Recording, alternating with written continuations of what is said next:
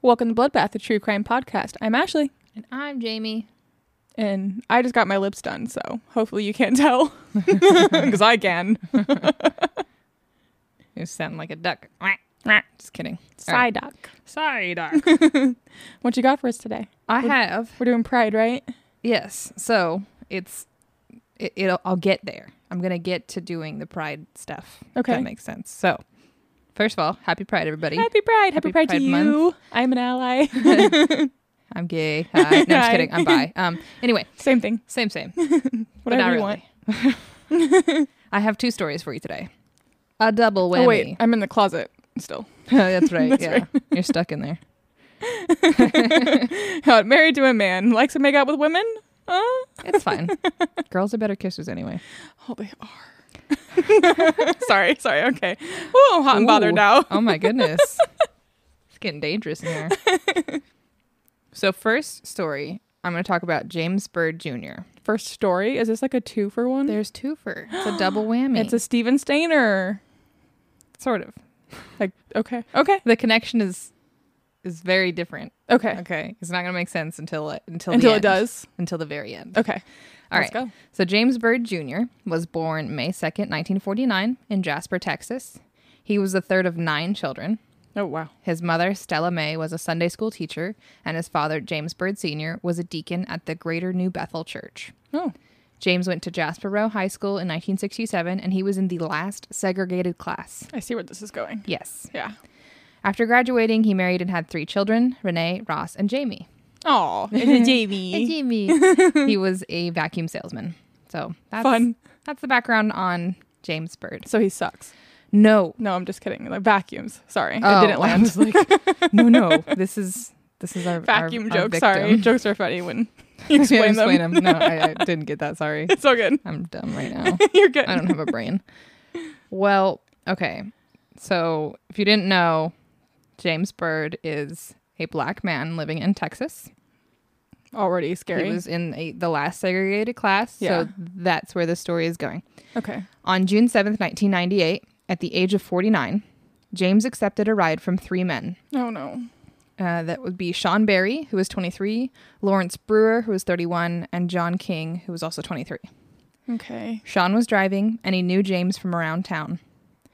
Instead of driving James home, they took him to a remote county road out of town. They proceeded to beat him and spray paint his face. They peed and shit on him. They then chained him by his ankles to their truck and dragged him for 3 miles. No. Yeah. The autopsy report suggests that James had attempted to keep his head up during this dragging and was alive for most of it. And about halfway through the dragging, James's body, his right arm and head were severed when his body hit a culvert in the road. Mm-hmm. The 3 men dumped his mutilated remains in front of an African-American church off of Huff Creek Road. Please tell me they're prosecuted. Yes. Okay. I was like, we have their fucking names. If they're not, Yeah. I'm finding them. And then they drove off to attend a barbecue. Are you Oh. So a motorist found James's remains the next morning, and the police found a wrench with the name Barry written on it. They found a lighter that had possum inscribed on it, which was King's prison nickname. This was all along the path. So happy they're that dumb. He was like they were driving. Dumb. Exactly. So happy. The police also found pieces of James Byrd's remains in 81 different places along the road. Oh my goodness. 81 places. And he knew these people. Yes. He saw them as allies, as friends. He was getting a ride from them to go home. So Lawrence Brewer and John King were well-known white supremacists in the area, and police deemed this murder as a hate crime. Well, yeah. Yes. So King had racist tattoos all over his body. He had a black man hanging from a tree. And did he not know this? So, I mean, he knew Sean, but he didn't know the other two. So okay. it's murky. Yeah. So, but this guy, so he had a tattoo of a black man hanging from a tree. Which, tattoo? If you don't like black people, why would you get them tattooed on you? Doesn't make sense to me. Obsessive. Then he had Nazi symbols, of course, the words Aryan Pride, and then he had a patch, the tattoo of a patch for the Confederate Knights of America, which is a white supremacist inmate gang. Oh my goodness. Like, just keep those people locked up. Yes. You shouldn't be allowed to have that. Plus, like, where's that tattoo artist too? Lock him up too. Well, put him in the same cell together. So technically, that's like a freedom of speech thing. And I know, but I know, it's dumb, but people are allowed to believe what they want. Yeah, Brady and I have had this argument before, where I think if you call someone the N-word, then you should be able to be prosecuted. Like, you should do jail time or like get a ticket or something. And he's like, that goes against freedom of speech and the whole aspect of that, where it's just like, well, I don't fucking care, because I want them to be, what's the word, have a consequence for doing that. Yeah, that's racist. Yeah, so there should be a consequence for being racist, because you're being stupid. But then are you dumb? I mean, like, sexism and all of it. You have to include everything. Homophobic, anything. Like, yeah, just stop caring so fucking much about other people. Focus on your own life. Yeah, you only have that one life on this rock. So. Makes me so mad. Anyway, okay. I just can't wrap my head around it. I'm sorry. Well, it's just going to get worse from here. Oh, great. So King had written a letter from jail to Brewer, and he stated how proud he was to have committed this atrocity. He was quoted as saying, "Regardless of the outcome of this, we have made history. Death before dishonor, Sieg Heil." Oh my God. Yeah. This guy is a fucking I have to admit, asshole. I probably would have read that sentence and then scratched this case, not giving him the... Right? He doesn't. How dare you? Yeah, fuck you. You're dumb. Okay, so Barry, Brewer, and King were all tried and convicted of James Byrd's murder. Brewer and King received the death penalty. Good. And Sean Barry was sentenced to life in prison. Kill him the same exact way they killed him. Exactly. Eye for an eye, motherfucker. That's pretty rough. Sean Barry claimed that Lawrence Brewer and John King were the ones mostly responsible for James's death. Mm-hmm. Brewer testified that Barry had cut Byrd's throat before he was tied to the truck, but the jury decided that there was little evidence to support this claim, so Barry was spared the death penalty and then sentenced to life in prison. As of 2020, Barry was living in protective custody at the Texas Department of Criminal Justice's Ramsey Unit, and will be first eligible for parole when he is 63 years old in June of 2038. He can still do damage. He spends 23 hours per day in an 8-by-foot cell with 1 hour for exercise. Barry married Christy Marcantel by proxy, and that's one of them. Lawrence Russell Brewer was a white supremacist who, prior to Byrd's murder, had served a prison sentence for drug possession and burglary. Okay. He was paroled in 91, and after violating his parole conditions in 94, he was returned to prison. According to court testimony, he joined a white supremacist prison gang with King. Oh my God. In order to safeguard himself. So he and King became best friends in the Beto prison unit. Yeah.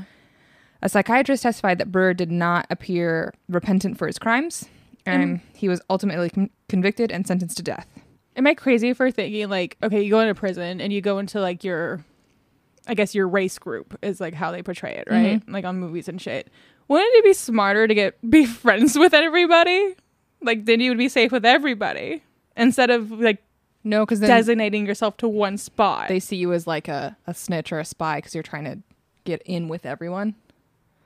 I guess. Yeah. You have to, I don't know why, but when you're in the prison system here in the United States, like, you have to pick a side and you have to stick with them. So I would never survive because I cannot fathom picking, like, a race or a person. Like, you know what I mean? Yeah, it's so like, stupid. I can't wrap my head around it at all. Me neither. Plus, how could I pick? You're a Libra. No. Like, what, exactly that. But, like, I have so many different backgrounds with... No. Yeah. Whatever. Anyway. So Brewer was executed in the Huntsville unit on September 21st of 2011. Bye. It's just lethal injection. Bye. Oh, I thought you said bye. Like, oh, no. BYE. Yeah, bye. Bye. Goodbye. He's quoted as saying, as far as any regrets, no, I have no regrets. No, I do it all over again, to tell you the truth. Literally kill him the fucking same way they killed him. Yeah. No. So, before his execution, Brewer ordered a last meal. And this promptly ended the last meal requests in Texas. Oh, he's the guy who did it. Yes. I know about that. The meal included 2 chicken fried steaks with gravy and sliced onions, a triple patty bacon cheeseburger, a cheese omelet with ground beef, tomatoes, onions, bell peppers, and jalapenos, a bowl of fried okra with ketchup, 1 pound of barbecued meat with half a loaf of white bread, 3 fully loaded fajitas, a meat lover's pizza, 1 pint of Blue Bell vanilla ice cream, a slab of peanut butter fudge with crushed peanuts on top, and 3 root beers. When the meal was presented, he told officials that he was not hungry. Yep. And he didn't eat any of it. Any of it. Yep. So they officially said, you know what? This Revoking 87-year-old tradition, fuck it. We're not Yeah. doing that anymore because you got people like this. I mean, if you horrendously kill someone, especially in this manner, being a racist prick, like, you don't get a last meal anyway. Why do they get a last meal? This person that they killed don't get to talk to their loved ones. They don't get a meal. They don't get anything. They're dead. Mm-hmm. You don't get a last meal. Fuck off. So something I've been thinking about lately with how we are towards people who commit these atrocities, Mm-hmm. I think we might need to rethink things Why? because how else are people going to show that they can change or have rehabilitation if we're constantly keeping them in the box? Because there's a certain box for certain people. And the people that are not going to change. Yeah, I mean, And I it's don't. those These right fucking there. guys, I don't give a shit because Yeah. that's what they did. But I'm saying like It's maybe like our last case, the last vampire we did, Mark Sappington. He, I think, could be rehabilitated and given another chance. It was schizophrenia, in my opinion, and from what I was reading and telling, from the way he grew up too, I think he could be rehabilitated. Okay. But this type of box is a whole. This isn't like an American. What is it? That racist movie. Oh, American History X. Yes, love that movie.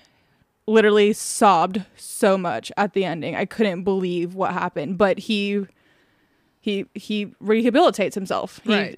He gets out of prison and he's no longer racist. He's like, oh wow, I've been really fucking dumb, because you're really dumb if you're racist. Racist. Sorry. Yes. These guys are really dumb because they're racist. But yeah, so I get what you're saying. Yeah. And I agree with you. But there's a line. There's a fucking line, and And these they guys cross are it. miles away from it. Exactly. So we're moving on to the third guy, John William King, who was Barry's longtime friend. Mm-hmm. He was accused of beating Byrd with a bat and then dragging him behind the pickup truck until he died. Goodness. King who's prior to the murder had recently been released from a Texas prison, said that he had been repeatedly gang raped in prison by black inmates. Oh. He was found Doesn't guilty. give you an excuse, but that It does doesn't. suck. It doesn't. You need to heal from it. Not, Yeah. Yeah. Your traumas they're not your fault, but you have to figure out how to deal with them, and murdering somebody of just the same race isn't how you do it. That's, oh God, no. Shocking, I know. Well, he was found guilty and sentenced to death for Good. his role in James Byrd's kidnapping and murder, and was on death row at the Polinsky unit. On December 21st, 2018, King's execution by lethal injection was scheduled for April 24th, 2019. Mm-hmm. And on April 22nd, 2019, his appeals to both the Texas court and Texas Board of Pardons were denied. Good. And he was executed on April 24th, 2019. Bye. So the thing about this is lynching traditions, which they're still alive today. You can't fucking deny it. Mm-hmm. I had a roommate. She was from Texas. And she said she saw the burning crosses. She saw people getting tarred and I saw them in Indiana. Yeah, exactly. So lynching traditions include mutilation, decapitation, and then they are followed up by a barbecue or picnic, either during or after the lynching. So they'll sit there and look at a fucking dead man's body hanging from a tree and enjoying their While little eating fucking a burgers cheeseburger. outside. Like Yeah. This is why when I say, like, yeah, I was born in Indiana, but we don't claim her. No. I have no part of that. Like, my family out there doesn't talk to me. Like, No. I don't need to be associated with any of that. Fuck that. Mm-mm. So the reason I did this case is because it has a connection to the other case. Okay. Happened in the same year. And there's more. Okay. So Matthew Wayne Shepard was born December 1st, 1976 in Casper, Wyoming. He was the first of 2 sons born to Judy and Dennis Shepard. Matthew attended Crest Hill Elementary School, Dean Morgan Junior High, and Natrona County High School. He was teased all of his life for being smaller in stature, but overall he was a friendly and sweet kid. Oh.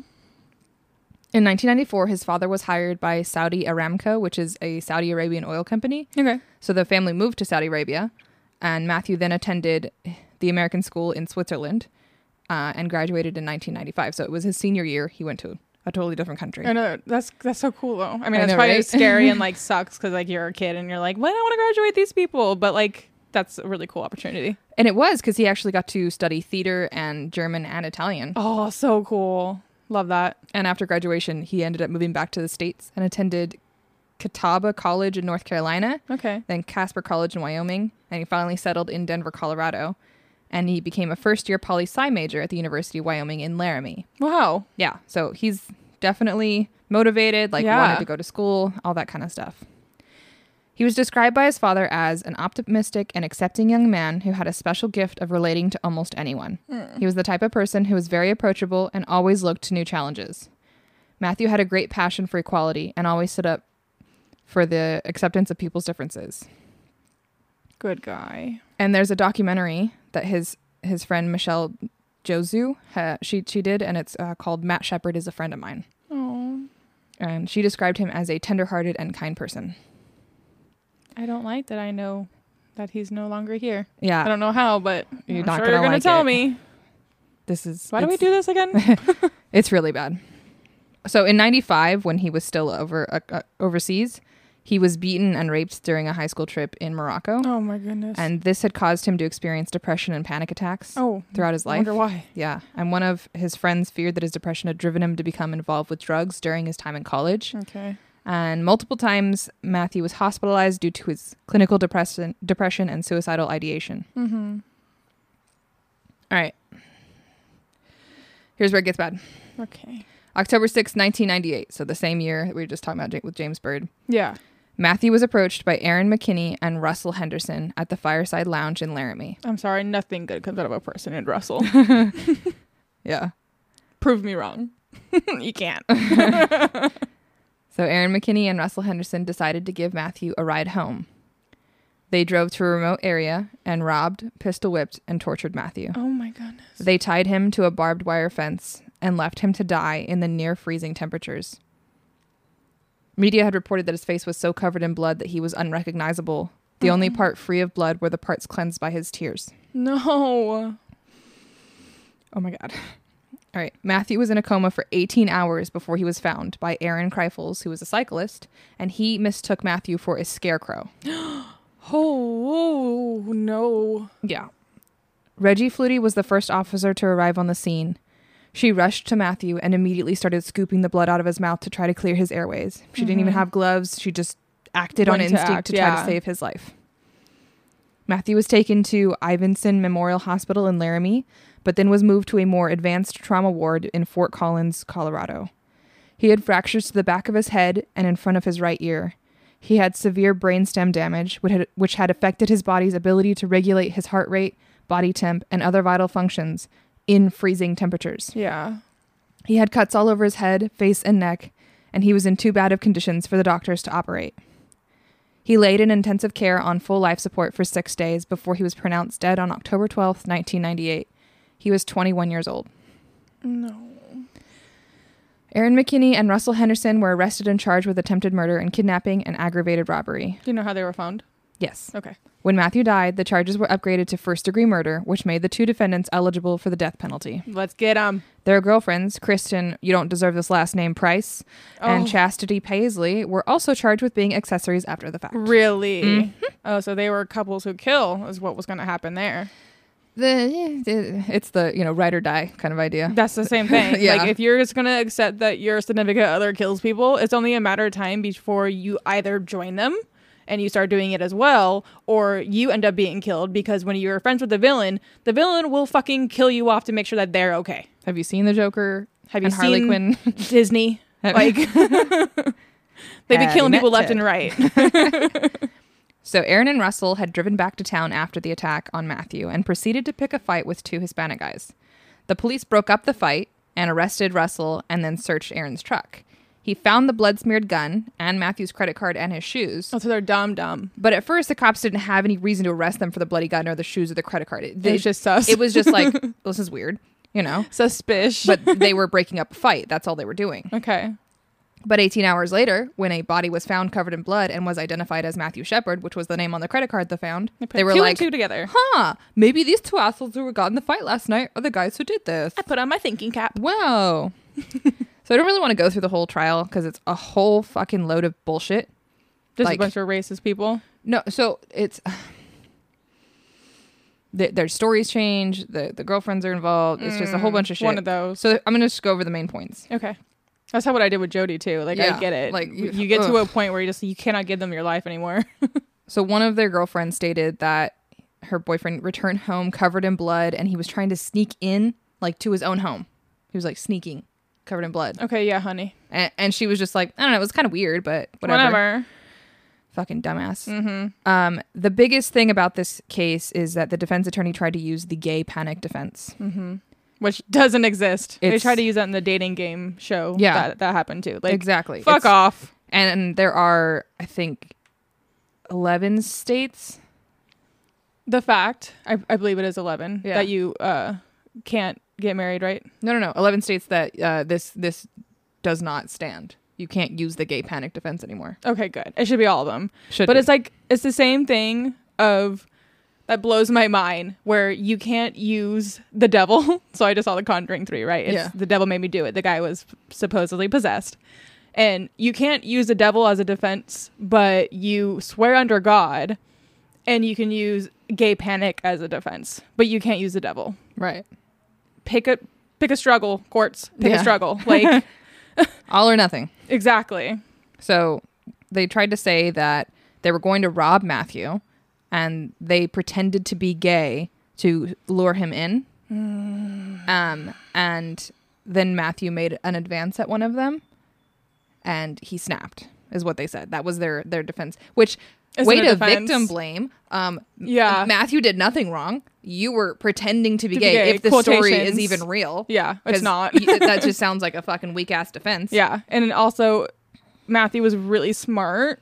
Yeah. I don't think he'd fall for that. Or just be like, oh, let me just get into this car. Like, whatever. Exactly. No. It's ridiculous. So, all right. After all of that, Matthew's mother actually ended up speaking out on hate crimes against the LGBTQ plus community. Yay. She became a well-known advocate for gay youth, and she was the driving force the driving force behind the Matthew Shepard Foundation. Awesome. We're not going to post the photos of these bad people, by the way, today. No. When we post the photo today, I just want the photos of the victims. So Matthew was inducted on the National LGBTQ Wall of Honor within the Stonewall National Monument in NYC's Stonewall Inn, which we need to go visit. We're gonna talk about Stonewall this month. Okay, it's happening. Okay. So the reason I did both of these cases is because of the legislation that came from it. Yay.